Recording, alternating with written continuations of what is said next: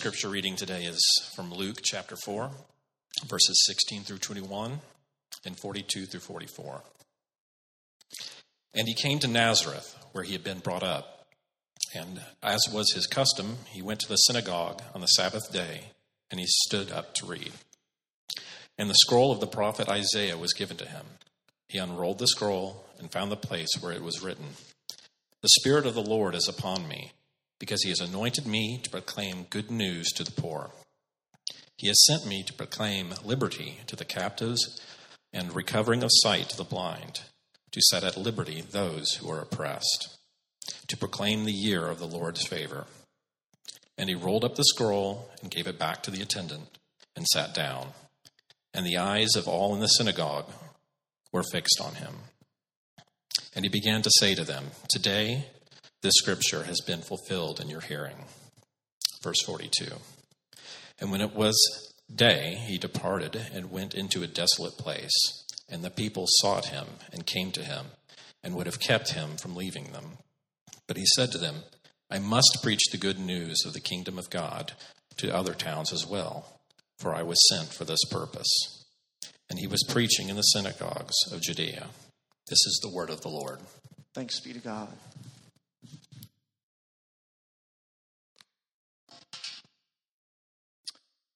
By the way, that is a good thing for us to do. We want to start making that a custom here. Sorry, I forgot to instruct us about that. At the end of the reading each week, the reader will say, "This is the word of the Lord," and then we can all respond, "Thanks be to God." Let's try it. This is the word of the Lord. Excellent. Okay, let's pray and ask him to help us understand it well. Father, we come and ask again that you would be at work in our midst now. Help us to believe and understand what you have for us here in these pages of Scripture. Father, Jesus does and says amazing things here, and we ask for us to see them as amazing, as true, as life-altering. And we pray all of these things in the name of our Savior, your Son, Jesus. Amen. An opening question for us tonight is this: why did Jesus come to earth? It's rhetorical. You don't have to answer out loud. Why did Jesus come to earth? I suspect that most of you, if you're followers of Jesus, and perhaps even if you're not a follower of Jesus, but have just been around Christianity for some time in San Antonio, would answer that question something like this: Jesus came to forgive me of all of my sins by dying on the cross. And that's absolutely the right answer. It's a good answer. It's a true answer. And yet, it's not an exhaustive answer. The Bible itself actually gives the answer to that question in a sometimes more full or complete way. In fact, Jesus himself saw his own mission, his own reason for coming to earth as being something, yes, to die for human sin on the cross, but being something even more than that. He came really to inaugurate, to bring the kingdom of God in this world. That's what we're going to think about just for a few minutes tonight. The kingdom of God. And we're thinking about it because tonight we're beginning a new series called Kingdom Come. This is a 5-week series. And the main purpose of this series really is to help us as a new congregation begin to understand and get more motivated to, as agents of the kingdom of God, as members and citizens of the kingdom of God, to act as citizens of the kingdom of God in this world. Particularly to act to work for mercy and for justice and to love the needy and the poor and the outcast whenever we are able to, together as a congregation. And so tonight we're going to ask the question, a broad question: what is the kingdom of God? What exactly does that mean? And then in the coming 4 weeks, we're going to look at 4 particular issues that are related to the kingdom of God, that are very important both to God's kingdom and to our world today, and think about how we as Christians individually and also as a church together are called to work and minister in these areas in particular. But tonight the question is, what is the kingdom of God? And really, this sermon and really the whole series has kind of 2 broad purposes, although I just sort of talked about that a little bit. Let me just say this. The first purpose is to teach us, okay?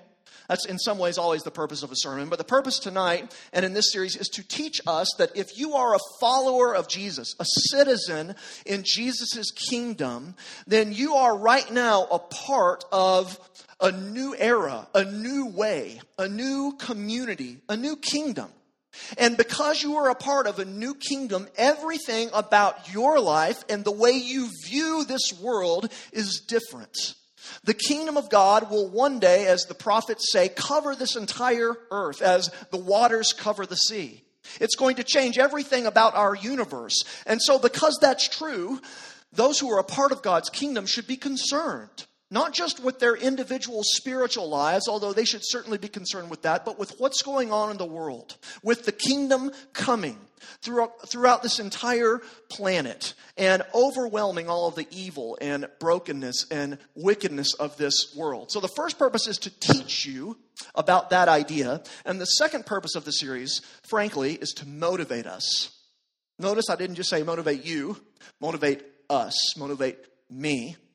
To be stewards, to be good citizens in God's kingdom as we believe and proclaim the good news of the gospel, the good news of the kingdom, and as we work as agents of the kingdom for mercy, for loving others, for justice, in whatever ways God would call us to do so. So I want to teach us, and also I want to inspire us. I want to motivate us. I want to move the ball down the field, so to speak, as we think together, particularly about issues of mercy and justice. So that concern will orient this entire series. But before we get into the specifics, we've got to understand the broader picture.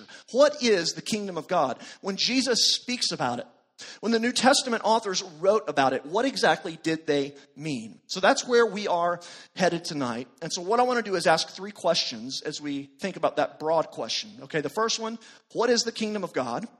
Second one, when did the kingdom of God come? Or when will the kingdom of God come? We'll find out in a minute. And thirdly, what does it matter? Who cares? How does that make any difference in my life? So what is the kingdom? When will the kingdom come, or did it come? And what does it matter? The first 2 points are going to be relatively quick, and we're going to spend the majority of our time on point 3. Okay, ready? I see some nods, so I'll assume that means yes. Other people just standing there or sitting there, I'll assume that means yes too. So first, what is the kingdom of God? That's the first question I want us to think about. And if we're going to understand the teaching of Jesus, especially in a passage here like Luke 4, and really the pattern of the scripture as a whole, and if we're going to answer that question rightly, what is the kingdom of God, then we've got to understand a little bit about the Older Testament, the Old Testament, which is the first 2/3, 3/4 of the Bible. In some sense, obviously, if you've read much of the Bible, you know that God has always been the king. Psalms say he is the king on his throne, everlasting to everlasting. He is God. God has always been and always will be the king of his universe. Psalm 145, for example, says, your kingdom is an everlasting kingdom. Your dominion endures through all generations. So we see that God is the king over all the universe, right? And yet, in some sense, in the Old Testament, there's a desire. There's a longing. There's an expectation for God as king, for the kingdom of God to express itself, to manifest itself more and more fully in the world that we live in. There's a hope in the Old Testament for a day when God would not only be the sovereign king in heaven, controlling all of the affairs of humanity, but he would stand forth and shine out, so to speak, in glory and save his people and defeat their enemies and establish peace. So to speak, there's been a longing in the Old Testament for God to show himself more fully, to be the king that he is. So you read things like the prophet Zechariah, who says something like this: the Lord will become king. You see that future tense. He will become king over all the earth. On that day, the Lord will be one and his name one. Or Isaiah 24, where he says, then the moon will be confounded and the sun ashamed, for the Lord of hosts will reign on Mount Zion and in Jerusalem, and before his elders, he will manifest his glory. So in other words, in the Old Testament, as you read through the narrative of Scripture, there's this increasing expectation and longing for what becomes known as the day of the Lord, the day when he will establish himself, when he will, so to speak, prove to the world, prove to the stars in the sky that he is the only sovereign king. And then you see Jesus coming on the scene. And in a passage like this, Luke 4, beginning his earthly ministry, and I love, this is just an incredible passage. Imagine that you're there, in the synagogue, just another day in the synagogue, and this strange new rabbi gets up to speak, unrolls the scroll, and this is his drop the mic moment, so to speak. He unrolls the scroll and he reads from Isaiah 61, which is another one of those expectation passages that I was just talking about. He says, the Spirit of the Lord is upon me to proclaim the good news, to proclaim liberty to the captives, to help those who are oppressed, to proclaim the year of the Lord's favor, the year of Jubilee. In a sense, the people would have thought the kingdom is going to come.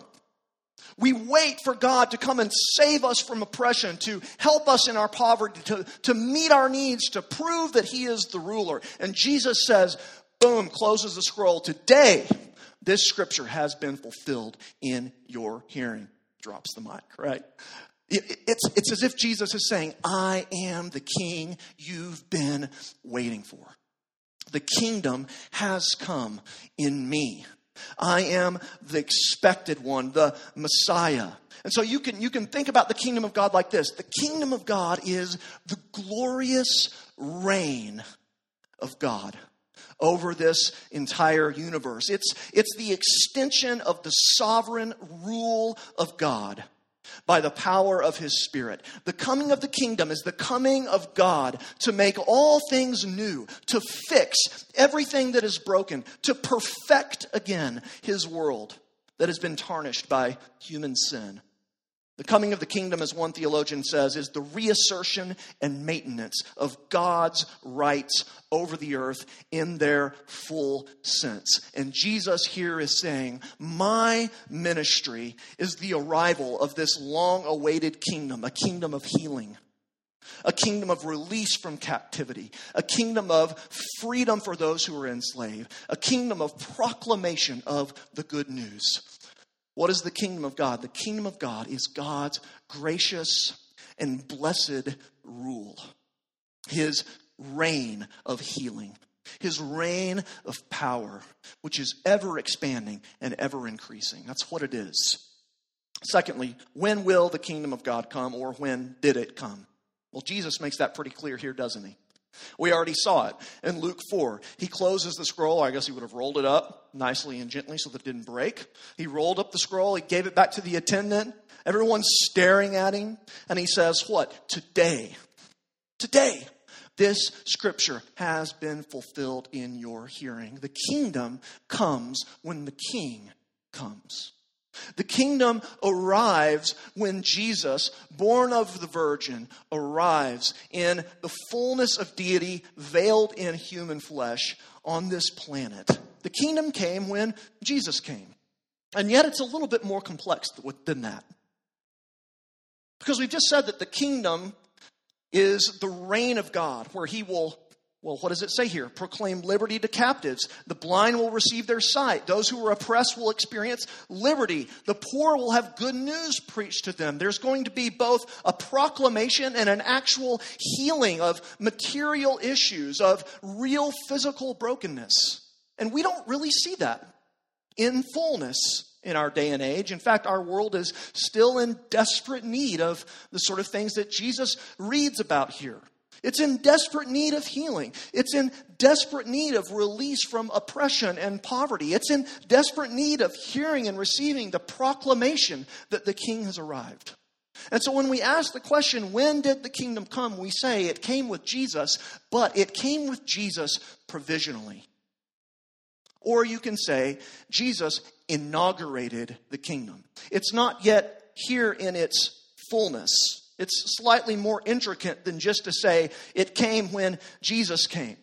That's why you see Jesus in many places in the Gospels saying things like the kingdom will come when X, Y, and Z happens. Especially in the parables you see that. So when Jesus came the first time, the kingdom is inaugurated. And when Jesus returns a second time, he will bring the kingdom in its fullness, in its utter and absolute blessedness.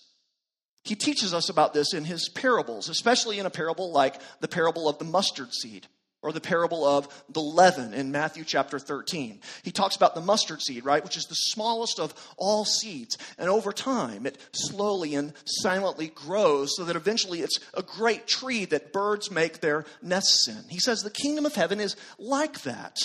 It begins in an obscure, remote location somewhere in the ancient Middle East, when an obscure rabbi from Nazareth died on a cross and then had thousands of people proclaim him to be raised from the dead. But over time, it's expanded and grown and developed so that today there are over 1 billion followers of this king, this Messiah Jesus in the world. And one day, when he returns, he will usher in his kingdom in fullness.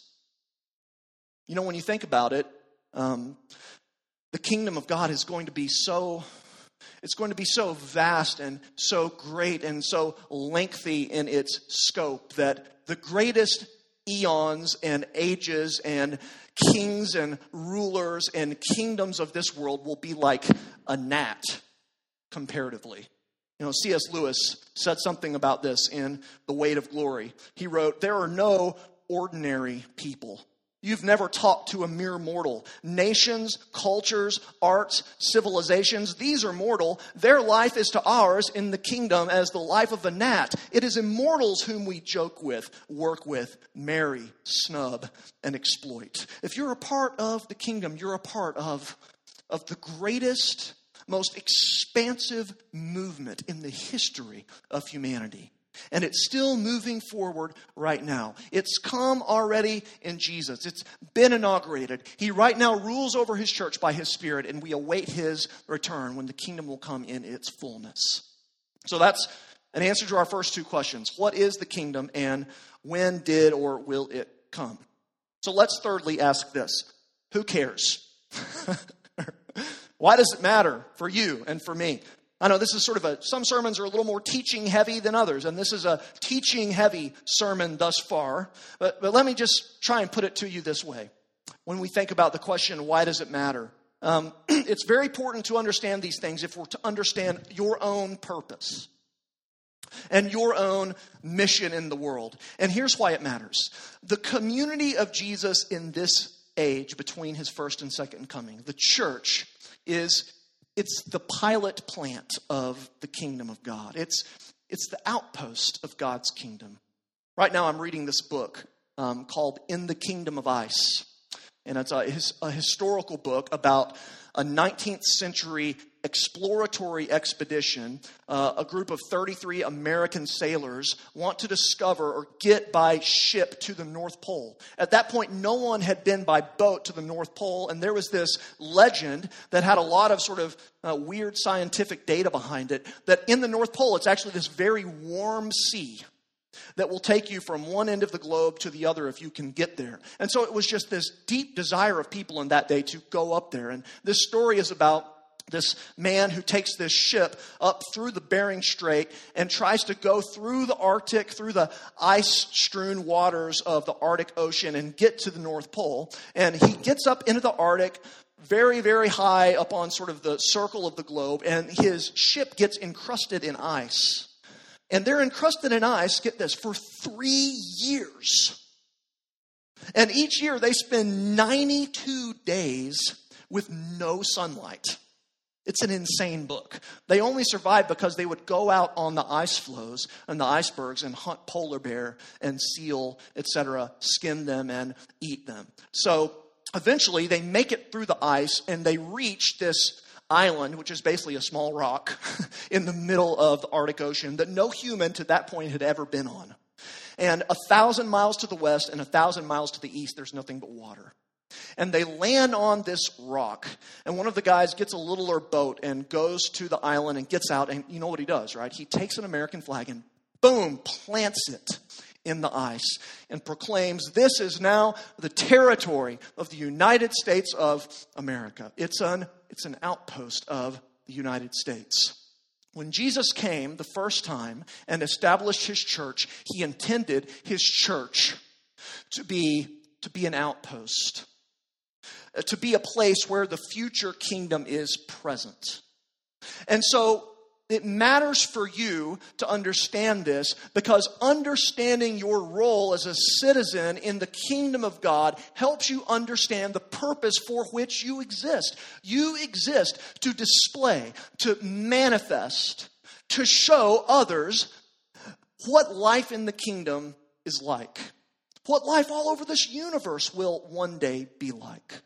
Now, what might that mean? What might that look like? Well, I think Jesus is getting at it here in Luke chapter 4. He says first that those who are in the kingdom are to do what he did. He came, he says here 3 times, to proclaim good news, to proclaim liberty, to proclaim the year of the Lord's favor. Those who are a part of the kingdom of Jesus live as citizens in the kingdom. They bring the future world into the present world when they believe and proclaim the good news of the kingdom. That you enter it not through any other way, but by pledging allegiance to King Jesus through repentance and faith in the gospel. Those who are in the kingdom live in the kingdom by proclaiming the good news. But notice, we also show the future reality of this world in the present, not just by proclaiming good news, but proclaiming good news to the poor. Not just by proclaiming the gospel of liberty, but by proclaiming liberty to the captives.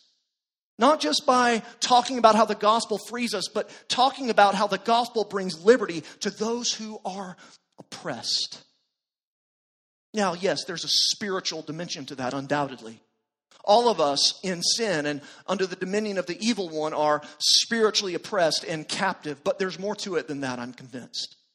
There's a spiritual social dimension to the coming of the kingdom and to the way we are to relate as citizens of the kingdom with this world. You see, Jesus came, the Gospels tell us, proclaiming the good news of the kingdom while acting and demonstrating the good works of the kingdom the kingdom as well. Matthew tells us that he came proclaiming and healing.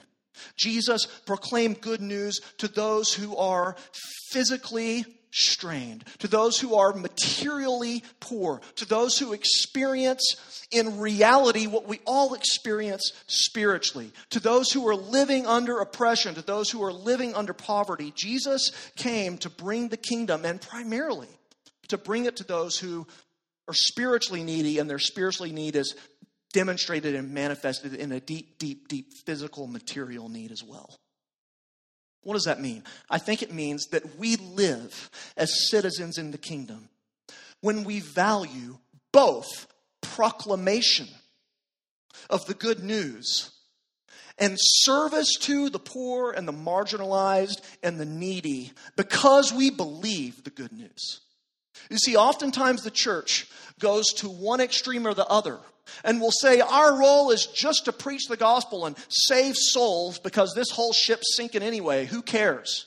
And other times, people will abandon the proclamation entirely and just focus on the needs, the physical needs of the poor and the oppressed and the impoverished. What Jesus did is he cared about people in their whole persons. He proclaimed good news and he acted out and demonstrated good news through acts of mercy and justice. And he calls his church to do the same. Part of what it means to live in the kingdom, part of what it means to live in the kingdom is to tell people about life in the kingdom and then to help people understand that life in the kingdom does really mean you're not going to be poor anymore. No longer will you undergo oppression. There will be real physical liberty.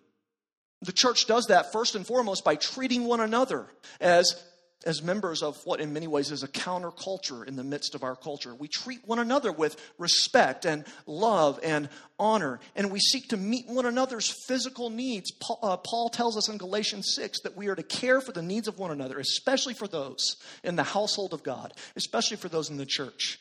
The Old Testament tells us that there shall be no poor among you. The church exists to show people what life is like in the kingdom. What life is like in the kingdom is that we believe the gospel and then we live out the gospel together by caring for one another's actual, real needs. And then as we're doing that together, we move forward in mission, holding firmly to the gospel that has been proclaimed to us, proclaiming it to the others, and while doing that, loving and meeting the real felt needs of those in our city. You know that San Antonio is the poorest city in America with over 1 million residents. Just this week, Marianne and I went to Shara and Dave Pierce's ministry's annual banquet. Her ministry is called Resources for Women, and they care for pregnant women who have unwanted pregnancies, and they hope to save those children. So it's a pro-life ministry, and they also care for the women as well. And she said to me, she didn't say to me, the speaker mentioned that every month in Bexar County, there are 464 abortions. 75% of the city of San Antonio is Hispanic, as I'm sure many of you know. And in any city in the United States with our history where there's that sort of racial disparity, there's going to undoubtedly be a certain level of racial tension. It's not like the Deep South in many ways, but there is that underneath the surface of our city. The Church of Jesus Christ is called, because we believe the gospel, to care about the real needs of the place where God has embedded us. We are to care for the poor in our city. We are to care for the oppressed and the marginalized and the weakest in our society. We are to care for the social and racial and economic tension in our city. And to understand that it will never be fully eliminated until Jesus comes back. But because Jesus is the King and the kingdom has come, we have a responsibility to work to bring healing in these areas. We're going to talk more about this in the coming weeks. But I want to just close with this reminder to us. The real reason that we are to care about poor people, the real reason that we are to seek to meet the needs and stand up for the rights of those who are weakest among us, the real reason that we long to see things like racial reconciliation in our city is because the gospel is true. You are to care for the poor because there was no one who was poorer than you when God came and cared for you. You are to care for the oppressed and the marginalized because the scriptures tell us that you were oppressed, you were marginalized, you were an outcast without hope in this world save in God's sovereign mercy when He found you and made you a part of His family.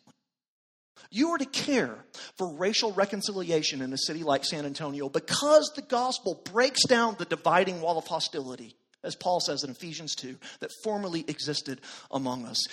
To the degree that you care for the weak, the poor, and the marginalized is the degree to which you are really being transformed by the gospel. Because that is exactly what God has done for us. You were poor, and He made us rich. You were outcast, and He brought you in. You had enemies, and He's wiped the enemies out and made you a friend again with Him and with brothers and sisters who aren't like you at all. God has proclaimed liberty to us in the gospel. God has set us free. It's the gospel that motivates us. It's the gospel that provides the incentive for us to go out and, yes, proclaim that news, but also live that news by working for justice and mercy wherever God would allow us to in our city. We're going to talk more about that in the coming weeks, but I want to close with this story. Miroslav Volf, that's a fun name. He's a Croatian theologian who teaches at Yale Divinity School, and he's been there for a number of years, and he writes in one of his books about a visit that he had with a man named Mark Gornick. And Mark Gornick is a pastor who planted a church about 25 years ago in the Sandytown area of Baltimore, Maryland, which is one of the worst parts of the United States. Horrible crime, horrible drug problems, just all the things you could imagine in a place where there's urban blight, right? That's what happened there. He planted this church there. And that church has done amazing things. God has built that church up, and they've literally changed the culture of that place. And Wolf, who comes from Yale, is going to meet with Gornick just to learn a little bit about that ministry. And as they're walking through the streets of Sandtown, Gornick told Wolf, the main reason that we've worked so hard to do all this is because we believe in justification by faith. And Wolf sort of stopped. Because in the circles that he ran in, you have to understand, that was seen as just a completely irrelevant and outdated doctrine among sort of the ivory tower Yale theologians. And he thought, that is completely weird to me. That makes no sense. And he left that meeting, remembering that above all else, and reflected upon that conversation. And as he came to an understanding, he wrote an entire book about this and writes this as he reflected more upon his conversation with Mark Gornick after seeing what had happened in that community. I want you to listen. Here's what he says. Now, let me find the quote. Sorry. Imagine that you have no job, no money. You live cut off from the rest of society in a world ruled by poverty and violence. Your skin is the wrong color, and you have no hope that any of this will change. Around you is a society governed by the iron law of achievement. Its gilded goods are flaunted before your eyes on TV screens, and in 1,000 ways, society tells you every day that you are worthless because you have no achievement. You are a failure, and you know that you will continue to be a failure because there's no way to achieve tomorrow what you have not managed to achieve today. Your dignity is shattered, and your soul is enveloped in the darkness of despair. But the gospel tells you that you are not defined by outside forces. It tells you that you count. Even more, that you are loved unconditionally and infinitely, irrespective of anything you have achieved or failed to achieve. Imagine now, he writes, this gospel not simply proclaimed, but embodied in a community. Justified by sheer grace, it seeks to justify by grace those declared unjust by a society's implacable law of achievement. Imagine, furthermore, this community determined to infuse the culture it lives in with the message that it seeks to proclaim. This is justification by grace, proclaimed and practiced. A dead doctrine? Hardly. That is what the gospel calls us to as well. To be a people that both proclaim the gospel and embody the gospel by caring for those who spiritually and physically need its reconciling power the most. May Christ Church more and more become such a place. Let's pray. Father, we thank you for your love for us in Jesus Christ. Thank you that Jesus came, as he tells us here, to proclaim good news, to proclaim liberty, and to proclaim that to those who indeed had deep spiritual need, but in particular, he loved those who were on the outskirts of society, those who were weak, those who were marginalized. In that day, he cared for women and young children and, quote, sinners. He spent time with those that the religious community had marked as being completely off the radar. And indeed, he calls his church, his people, his body in this world to do the same. And so, Father, we pray that you would help us as a new beginning church to infuse in ourselves a culture by your grace where we don't just proclaim the gospel, but where we believe the gospel we proclaim so much that we are willing to give of ourselves to meet the needs of the poor, of the oppressed, of the needy, of the outcast in our society. Grant to us by your Holy Spirit wisdom to know who these people are, to see them when we pass by, and to have compassion on them as Christ did. Father, only your grace will do this among us. So we pray for you to come. We pray for you to help us. May your kingdom come and your will be done on earth here in San Antonio as it is in heaven. We ask these things in Jesus' name. Amen.